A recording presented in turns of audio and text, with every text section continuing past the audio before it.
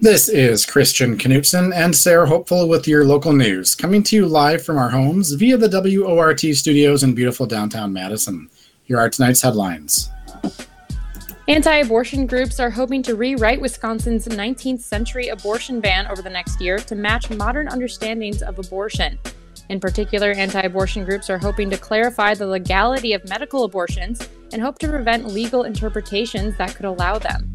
Abortion opponents also hope to close the exception for the health of the mother, claiming that the health of the fetus should be given equal care, according to the Associated Press. The law is unlikely to be rewritten prior to the state legislature reconvening in 2023. Former Wisconsin Supreme Court Justice Michael Gableman is facing yet another lawsuit for his handling of a probe into the state's 2020 presidential vote. This probe, authorized by Republican Assembly Speaker Robin Vos, has cost taxpayers more than $1 million, according to the Milwaukee Journal-Sentinel. Now Gableman faces a new lawsuit after he admitted in another lawsuit to have deleted public records. This case is being brought by the liberal group American Oversight, and it asks that Gableman be stopped from deleting more public documents. In prior testimony, Gableman admitted to deleting a Yahoo.com email account he had used for the election probe, citing security concerns. A member of the Wisconsin Public Service Commission says there is a very low risk of rolling blackouts this summer. That comes after an energy grid watchdog group issued a report warning that there was a heightened risk of blackouts this summer in the Midwest. Ellen Nowak, the only Republican appointee on the Public Service Commission, said Wisconsin has plenty of excess energy capacity. 3 of Wisconsin's largest coal-fired power plants postponed their planned retirement last week, reported the Wisconsin State Journal. Wisconsin's 5 largest utility companies have all pledged to be coal-free by 2040, but Nowak cautioned against eliminating any source of power generation. The Madison Plan Commission has unanimously approved the demolition of the 12-story building at 131 West Wilson Street. The building formerly housed the restaurant Paisans and had been ordered to close multiple times over the past year for failing to comply with city inspections. This building is partially owned by Executive Management, which had previously been found in contempt for failing to perform these inspections. An engineering consulting firm had advised the building be vacated in a report earlier this month, according to the State Journal. Paisans is still settling on a new site for the restaurant.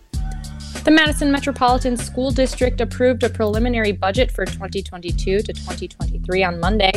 The new budget contains a 3% wage increase for all staff, short of the 4.7% increase that the teachers' union was advocating for. The Madison Teachers Union pointed out that the 3% increase in nominal income is actually a pay cut given the state of high inflation, reported the Capital Times. The decision was not unanimous, with school board member Nikki Vandermeulen calling the bonus proposal, quote, insulting. Currently, the state law puts revenue limits on how much money a school district can take in. Members of the school board called on community members to reach out to state legislators to expand the revenue limits on local school districts. And now on to today's top stories.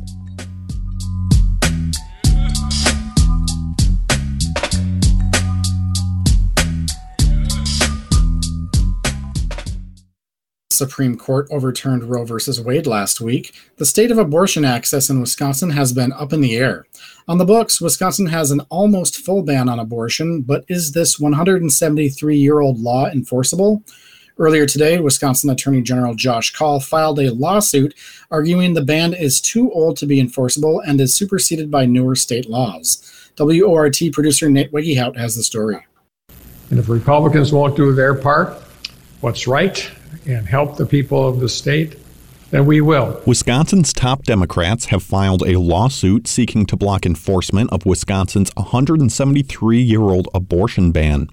The lawsuit, filed today by Governor Tony Evers and State Attorney General Josh Kaul, argues that a set of Republican abortion restrictions passed over the last several decades negate a much older law banning abortions in most circumstances.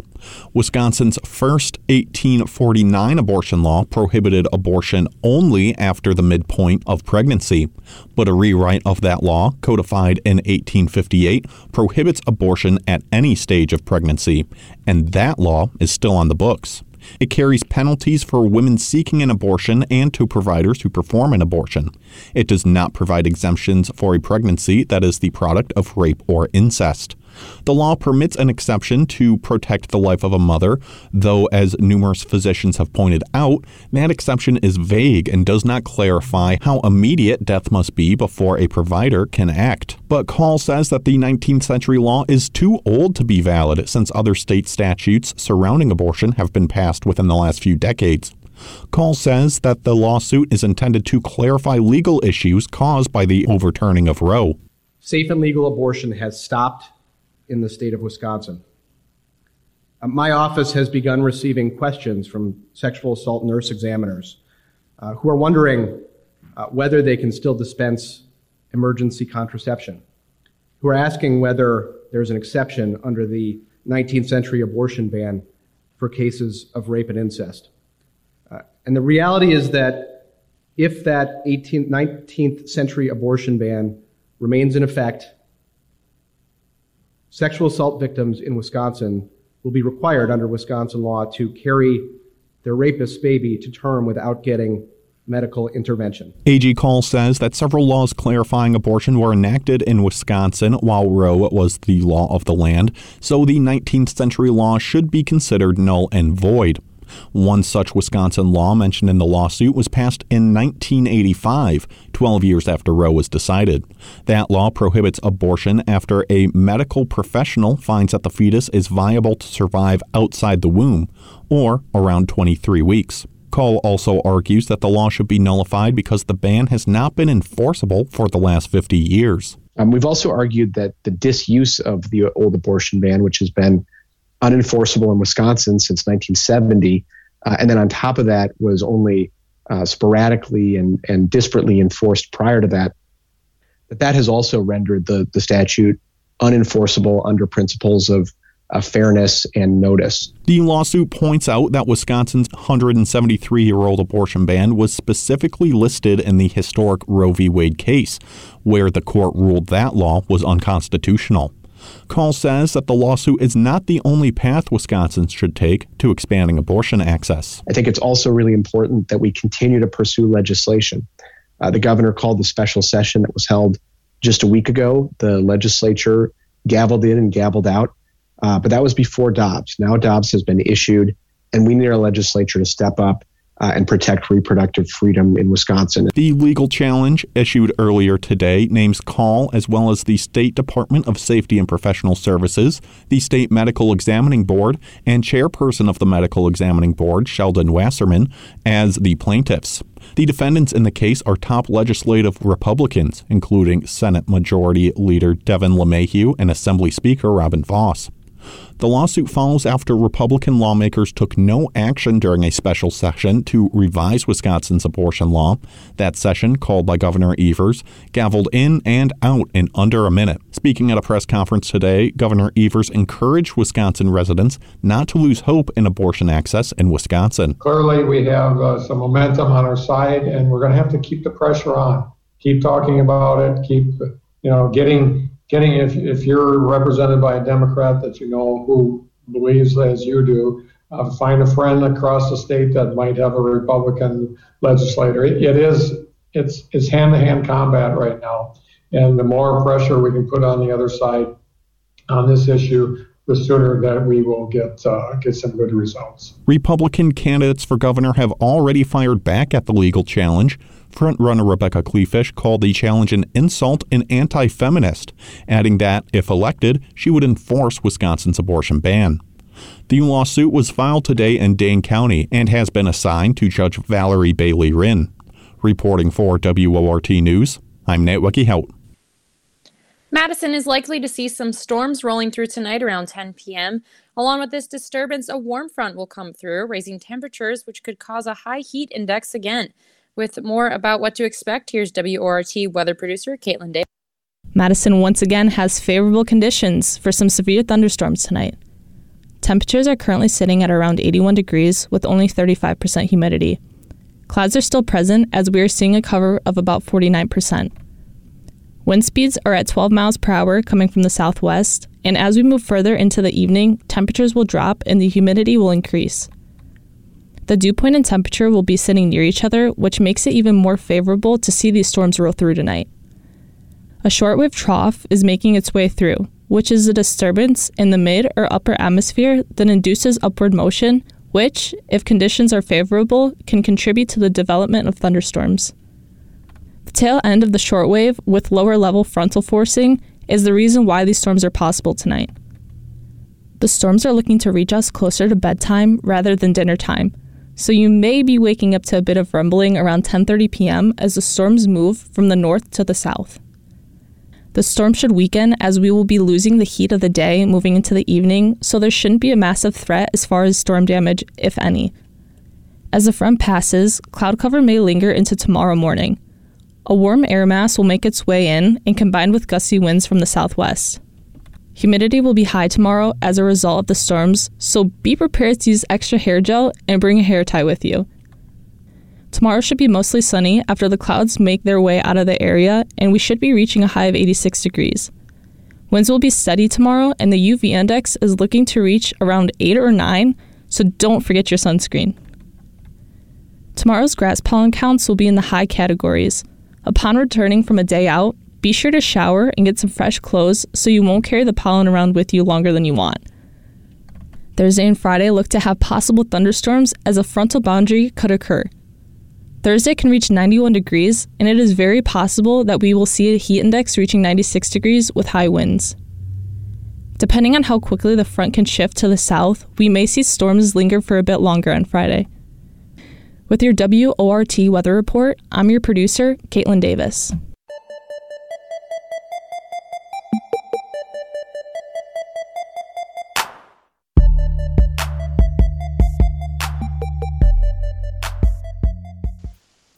It's now 6:18 p.m. and you're listening to the live local news on WORT. 5 months before Planned Parenthood stopped providing abortions in Wisconsin, given the state's 1849 ban, Kristen Lyerly, an obstetrics and gynecologist specialist in Green Bay, was providing medical abortion services in Sheboygan. Lyerly is an independent contractor with Planned Parenthood and does not represent the organization, but she does represent the American College of Obstetricians and Gynecologists, a national professional organization. Lyerly spoke with WORT reporter Madeline Plattenberg today about how her life has changed since the U.S. Supreme Court ended a constitutional right to abortion. Several days have passed since the decision to overturn Roe v. Wade, and Planned Parenthoods across the country have been scrambling to find abortion services for patients in need. In Wisconsin, this is no different, and OBGYNs are doing everything they can to provide help. I'm joined with Kristen Lyerly, an obstetrician and gynecologist from Green Bay, Wisconsin. Dr. Lyerly, thank you for talking with me. It's a pleasure to be here with you today. So I wanted to begin with, what went through your mind when you first heard about the Roe v. Wade decision? Well, we all knew it was coming. Fortunately, there was the leak, so we had an idea of what the ruling was going to be. But when it actually appeared, it was such a gut punch. There's just no way to prepare for the knowledge that you, as a woman in the United States of America in 2022, just lost a significant portion of your humanity. It's definitely a significant loss for a lot of women around the country. Mm-hmm. How are you feeling and doing right now? I'm elated in a way and completely deflated in a way.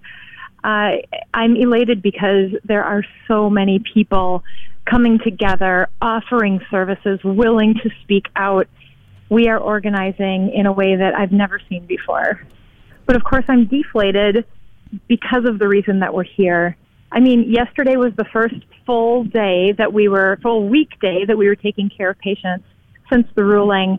And I've heard numerous examples already from across the state about patients who had complicated pregnancy issues that were being suboptimally managed because the physicians don't know what they can and cannot do. The law is very unclear. So for perspective, what have the last several days looked like for you and other OBGYNs at Planned Parenthood? Well, we stopped providing services before the ruling came at my clinic. I was doing medication abortions in Sheboygan. There are only 3 Planned Parenthoods in Wisconsin that provide abortion care, and there's another clinic in Milwaukee that also provides abortion care that's not affiliated with Planned Parenthood. So that's a total of 4 abortion providers here in the state. We knew that because of some of the onerous laws that had already been passed by the legislature over the years, our patients were already struggling to get to a clinic, and then they had to endure not only a counseling session, but a 24-hour waiting period, and then come back for a second visit. That's a long process. And we, knowing that this ruling was coming, we wanted to provide our patients with the most information, the most resources, the most certainty that we could. So we made a decision to stop providing abortion care on the 25th, which is the day after the ruling came. We were guessing. We didn't know when it was coming. So when it came a day early, unfortunately, 70 people were stranded in Milwaukee and Madison without ability to access the abortions that they were planning. And that in itself is just unbelievable. 70 people. But what we've seen since then is it's heartbreaking. What have you and other OBGYNs been doing to help women and others who are in need of an abortion and alleviating patients' stress during this time? Yeah, we've been trying to be as available as we can. Personally, I'm answering a lot of questions on social media. We're trying to get the word out the best that we can. And then we are organizing behind the scenes to determine there are a lot of complexities to taking care of pregnant women. So what are the things that we can define as life-saving? You may not be familiar with the law, but the law does not have exceptions for rape or incest. It does have an exception for the life of the mother, but that exception has to be determined by 3 physicians. And it's not, in 1849, the life of a mother was very different than the life of a mother in 2022. So we don't really know what that means. Is an ectopic pregnancy, a pregnancy that implants outside of the uterus, is that life-threatening? We think it is from a medical perspective, but would a legislator who doesn't know anything about medicine think it is? Because they're the ones who are actually making the decisions. So we are trying to determine clinical guidance so that we can take care of our patients, and we are trying to get the word out to our patients about what they can and cannot do. These are desperate times for all of us. How can patients that cannot receive abortion care in their state get that help by traveling to a different state, and how are OBGYNs helping that process? Yeah, that's a great question. So Illinois and Minnesota are border states that still provide abortion care, and they are bracing for an influx of patients from Wisconsin, and we are helping there as well. So I, for example, am going to be helping out in Minnesota by doing telemedicine abortions for women in Minnesota. Some of my colleagues are going to Illinois to do both telemedicine and surgical abortions there. So that will help. Another thing that people are turning to is the internet, of course. These aren't the days of coat hangers and back alley abortions. These are the days of what are my options. People are looking to the internet to find Plan C and other ways to receive medication for their abortion, as well as how to self-manage a surgical abortion, as well as other resources that they can tap into to be able to find the funds and the support to be able to travel. But all of these resources will not be able to sustain the volume of underserved people that we were taking care of when abortion was legal here in Wisconsin. And we do know that some of these abortions will not be safe. What are they saying to you in Illinois about this influx in people needing abortion care from several neighboring states, including Wisconsin? Yeah, they're bracing for it. They are buffing up other clinics that hadn't been providing abortion care. Legislatively, they are making changes.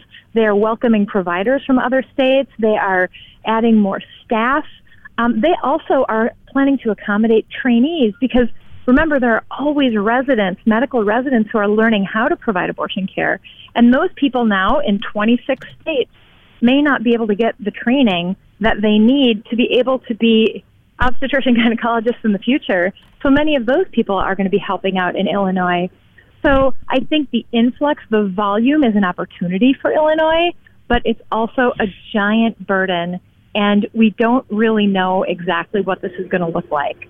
But I can assure you that we are working very closely with our partners in Illinois and Minnesota, both on a clinical level as well as on a legislative level, to enhance communication and make sure that we can do the best we can for our patients. Ultimately, that's the most important thing. And what kind of resources and networks would you recommend to people who need to terminate a pregnancy? My go-to is Planned Parenthood. If you go to the Planned Parenthood website, they can point people to a navigator, and the patient navigators are able to help you consider what your circumstances are and what is the next best step for you. So even if we can't provide the care for you, we can help you find your pathway. And should pregnant people be careful in who they confide in about having an abortion? I think they should. Here in Wisconsin right now, it's not like Texas where you can be turned in, where it's at vigilante justice. You can be turned in by anybody. But it's a difficult scenario. And I think trust right now, I always tell my patients, if you are supported and you have people around you who understand you and get what you're going through, you are going to make it through this procedure and this time in your life, and you're going to look back and it's all going to fit into place. But if you are not surrounded by people you trust and this doesn't seem natural and comfortable to you, it could be an entirely different situation. Given the political environment, given how divisive this situation is, and how, for whatever reason, it's not considered a medical problem, but it's a political problem, I think it's very necessary that people are careful about who they talk to and that they find a trusted provider. And Planned Parenthood can help with that as well. Definitely. Support during these difficult times is definitely necessary for women and anyone who is pregnant right now. Any final thoughts or comments? I am just so grateful for your time today, for the outpouring of support, people who are willing to use their voices. I live in Green Bay, and Green Bay is a very conservative town. It's hard for us to talk openly about these difficult questions, but these are conversations we have to have. I've been talking with Kristen Lyerly, an obstetrician and gynecologist from Green Bay, Wisconsin, about how OBGYNs in Wisconsin are scrambling. Dr. Lyerly, thank you for talking with me. It's been a pleasure.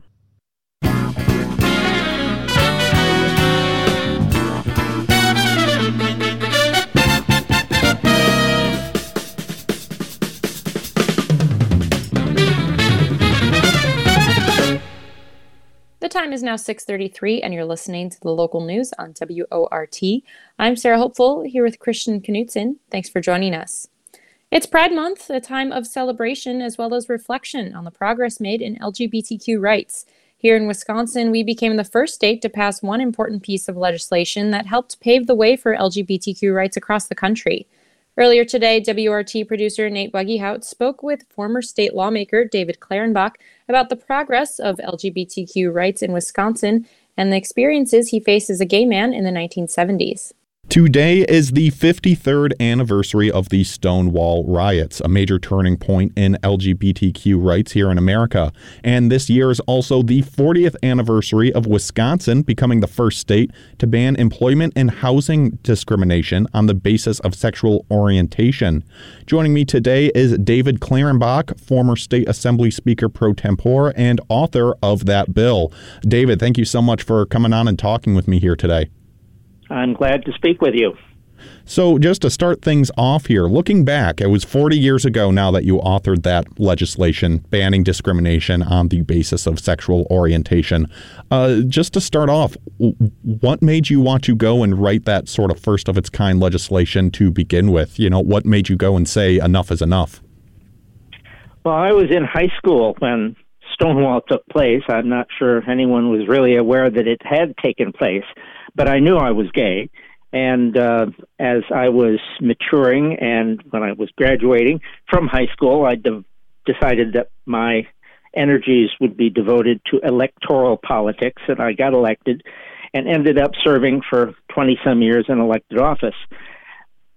It was clear that one of the cutting-edge issues of the time, besides Vietnam War and the broader civil rights struggles of the 60s, was gay and lesbian civil rights. And so from the very beginning, some 50 years ago, when I sought elected office, I made sure that anti-discrimination based on sexual orientation was part of my platform. And so our work in the state legislature moved from that basis, and there was a growing gay civil rights movement in Wisconsin and across the country. So it was a natural extension of my personal life and the constituencies that I represented. And then that bill that you wrote, or that piece of legislation, I should say, that was a bipartisan piece of legislation as well. And sort of looking at today's Wisconsin legislator, not something you see all too common. Can you tell me a little bit about that? Did you run into any issue trying to get bipartisan support for the bill? It was crucial that we had bipartisan support for the gay civil rights bill in the late 70s and early 80s. And we were able to get Republican votes in both houses of the legislature. In fact, Republican votes provided the margin of victory in both the state assembly and the state senate. And the bill was signed into law by a Republican governor. So that gave political cover for a lot of people who ended up voting for the bill, who would, under normal circumstances, not want to risk their political future on an issue as exotic as gay rights. If you give them political cover and the cover we provided with the religious support we were able to generate, that allowed members of the legislature from both parties to vote for civil rights for gays and lesbians. And you mentioned religious support there for this piece of legislation. Can you tell me a bit about that? We don't really think of that sort of thing, those things going hand in hand all too often.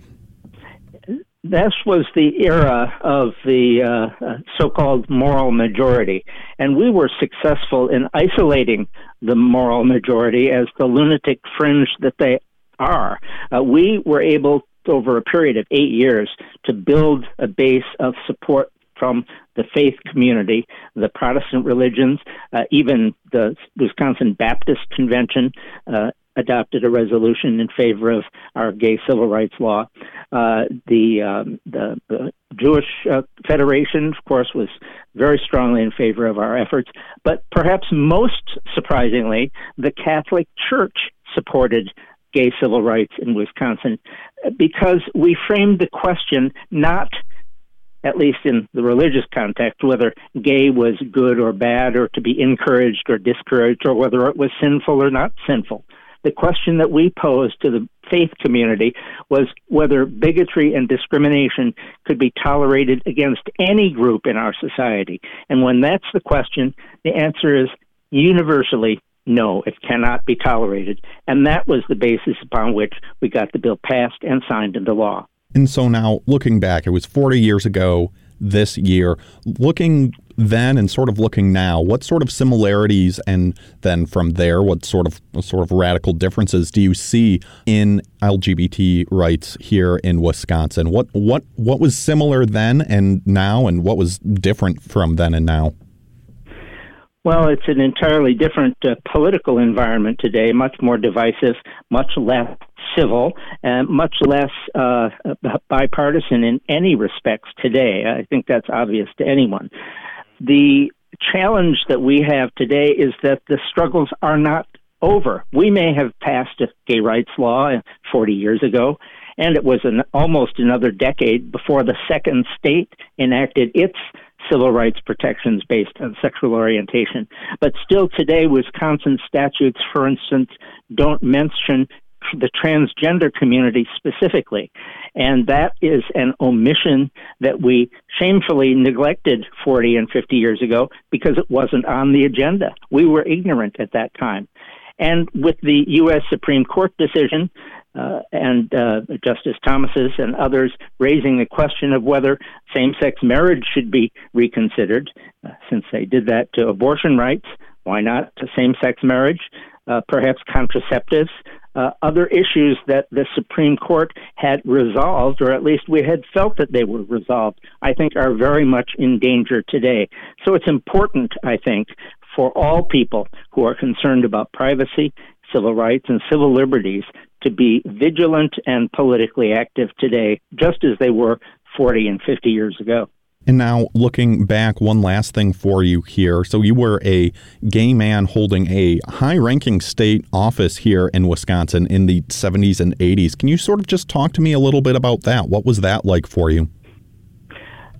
I was elected at a time where openly gay and lesbian elected officials really didn't exist around the country. I mean, I was elected to the County Board of Supervisors less than 3 years after Stonewall took place.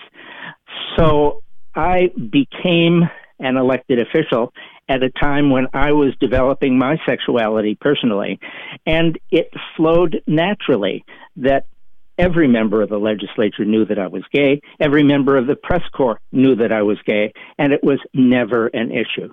That's in stark contrast, perhaps, to today's environment, where there might have been a more aggressive intrusion into the private lives of elected officials and politicians. And David, we're sort of running up against the clock here. Do you have just any final thoughts of anything that you'd like to share with me? Anything that I didn't quite get to that you wanted to talk about? Well, it is rare that any state is able to accomplish a reform that is truly consequential. And Wisconsin was not only the first state to pass a gay rights law, but we set the template, the strategies that were successful in the other states that followed. Yet today, still a majority of the states fail to have statutory prohibitions against discrimination based on sexual orientation. And that's a status that we should not be satisfied with. I've been talking with David Klarenbach, former State Assembly Speaker pro tempore and author of the landmark bill banning discrimination on sexual orientation here in Wisconsin, which recently passed its 40th anniversary. David, thank you so much for coming on and talking with me today. Thank you. No, it's not time for baseball. It's tonight's Wildlife Weekly. Feature contributor Jackie Sandberg shares her love for Baltimore Orioles and how the birds make themselves at home in Wisconsin.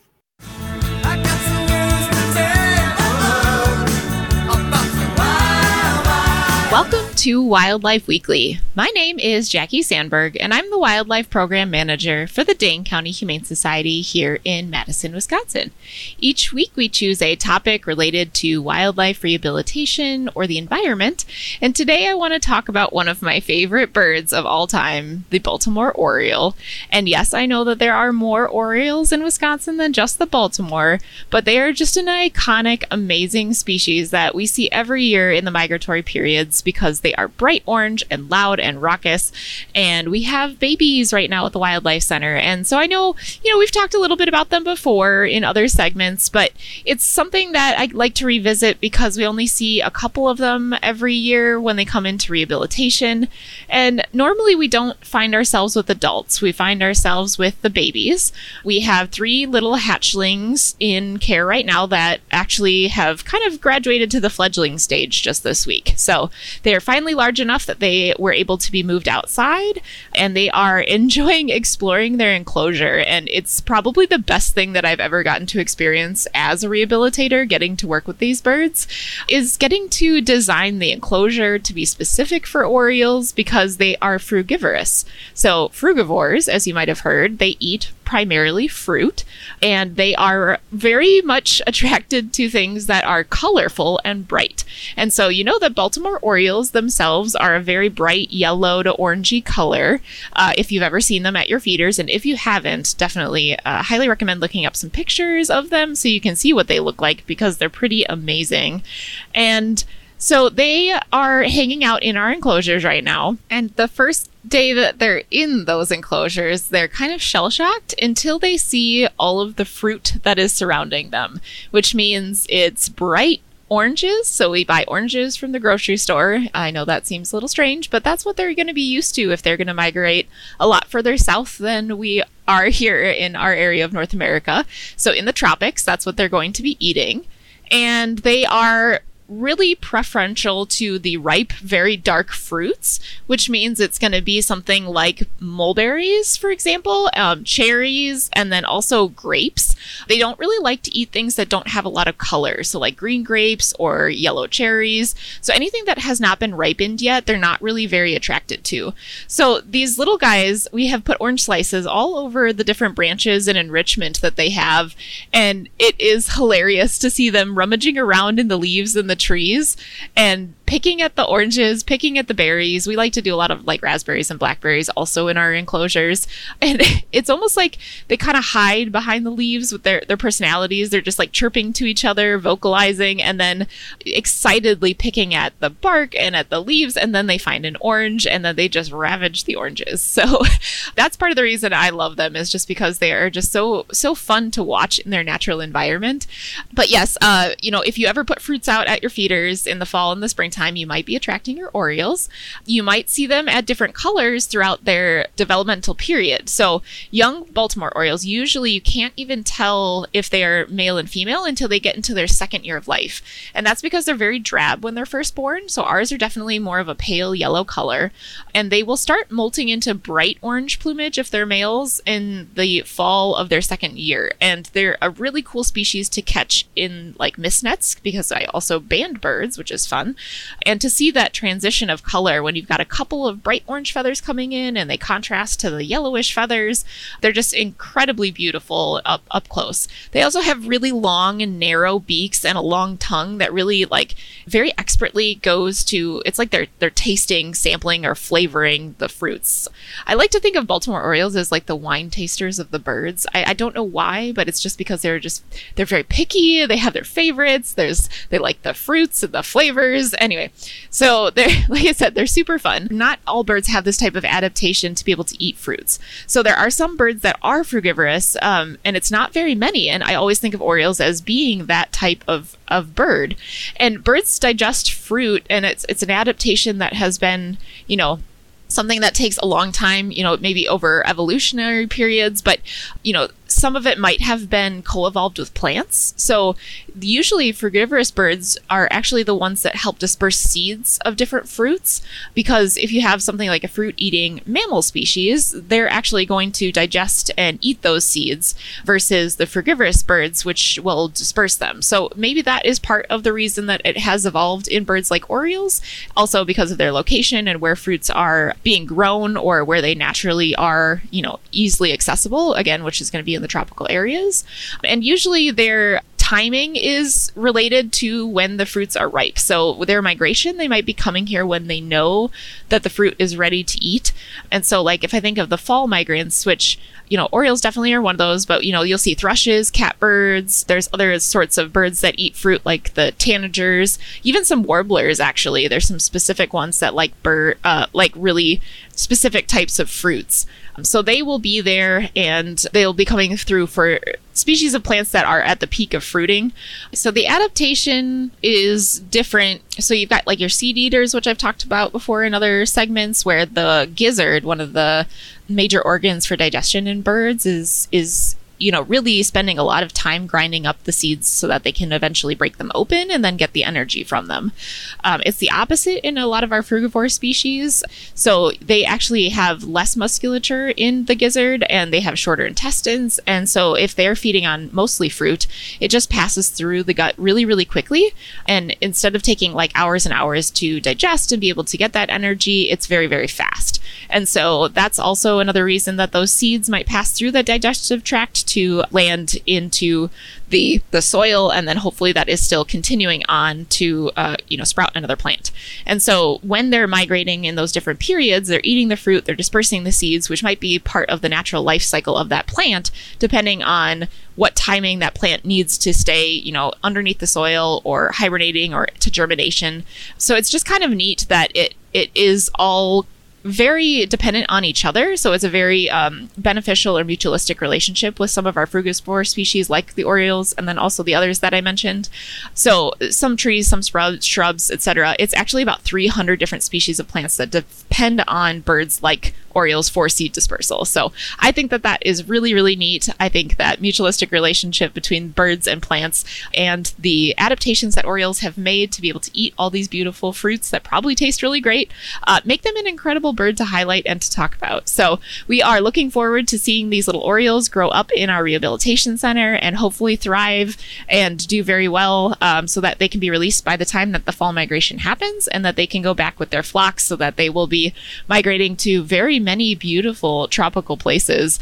They go a pretty far distance. So we're talking all the way through Central America and into the northern part of South America at times. They will be migrating through in the southern states. So if you're going south for the winter and you might be heading with the Baltimore Orioles, definitely keep an eye out for them or listen for them because they're very loud. Awesome. Well, that was our segment today, talking about Baltimore Orioles, but then also frugivorous birds and how they do their seed dispersals. Thanks for listening here on WORT. This has been Wildlife Weekly. And if you have any questions, give us a call at 608-287-3235. Thanks for listening.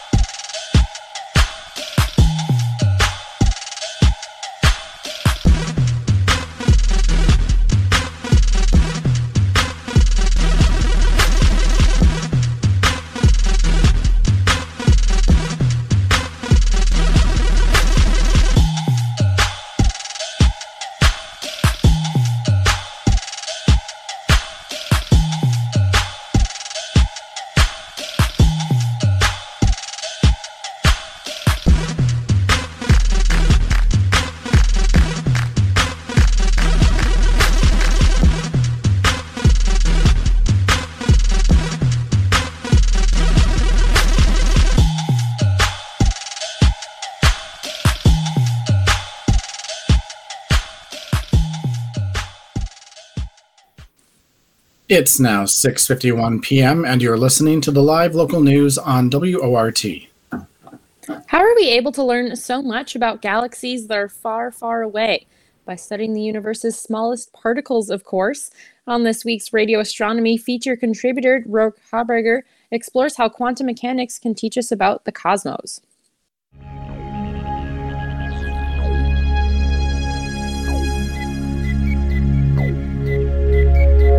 Welcome to Radio Astronomy. I'm Rourke Haberger, and today I'll help you tie together two things that seem very different: quantum mechanics and galaxies. With the James Webb Space Telescope flying through tests of its various instruments, we will soon learn a ton about galaxies. In preparation for those new observations, it is important to know how we see a galaxy. Well, it's simple, right? We see it like we see anything else, with light. There are electromagnetic waves streaming through the universe, from each galaxy in every direction. Telescopes are just big light buckets, meant to pick up as much of that light as possible. That light not only tells us where a galaxy is in the sky, but tells us about what is in the galaxy, because something, a star, gas, accretion disks, in the galaxy had to emit the light. But once you start thinking about the interaction of light and matter, you need to start considering quantum mechanics. The actual meaning of the word quantum comes from quantized, because the energy levels of electrons in an atom fall into discrete levels. For example, a hydrogen atom has 5 energy levels. The lowest energy level is an electron with an energy of negative 13.6 electron volts. Quick note, electron volts, or EV, is a unit of energy, like a joule, an erg, a calorie, or a kilowatt hour. We could talk in any unit system, but electron volts work really well when talking about individual electrons in an atom. The other energy levels of hydrogen are negative 3.4 electron volts, negative 1.51 electron volts, negative 0.85 electron volts, and negative 0.64 electron volts. These levels mean no electron tied to a proton forming a hydrogen atom will have an energy of, say, -5 electrovolts. That is not an available energy level. The energy levels are the amount of energy needed to break the connection between the proton and the electron in the atom. If we throw a packet of light, called a photon, at a hydrogen atom whose electron is in the ground state with an energy of -13.6 electrovolts, then a couple of things could happen. First, if the photon has an energy of 10.2 electrovolts, then the electron will jump to the first excited state of -3.4. If the photon only had 10 electron volts of energy, then the electron would be unaffected. We can calculate the other possible photon energies using the other energy levels. The process I just described is absorption of a photon. The inverse process is called emission, and it produces a photon. This can happen when an electron joins with a proton to make a neutral hydrogen atom, or when an electron in a higher energy level of hydrogen moves to a lower energy level. Either of those processes emits a photon, and those photons are often the same ones we observe with our telescopes. Instead of piling every photon together, astronomers often use a spectrograph to split the photons collected by a telescope into their wavelength, frequency, or energy. A photon with an energy of 10.2 electron volts has a wavelength of 1216 angstroms, 1216. When looking at a spectrum from a source in space, astronomers often see a spike at 1216 angstroms.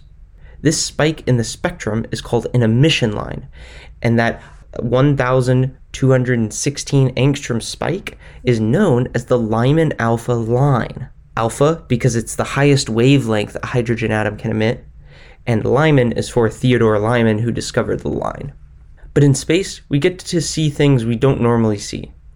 For example, astronomers who study galaxies with active supermassive black holes will look at emission lines from nitrogen, oxygen, neon, sulfur, and iron. By comparing the intensity of each of these emission lines, we can estimate the temperature of a galaxy. But these individual emission lines that make up a spectrum, these spikes, only appear because of the quantized energy levels of electrons in atoms. In the future, when the James Webb Space Telescope starts making mind-blowing discoveries with instruments like the near-infrared spectrograph, just remember it is possible because some electrons in those faraway galaxies were bouncing up and down between discrete, quantized energy levels. I hope you have a stellar week.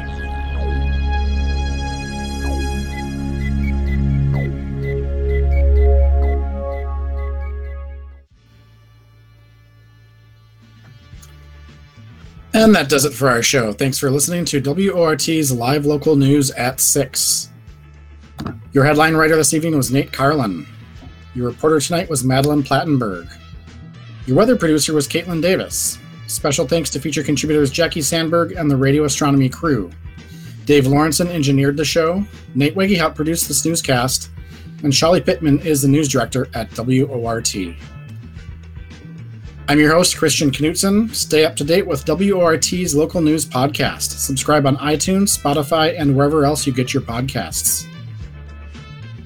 Up next is Spanish language news with Noesio Patio. Good night.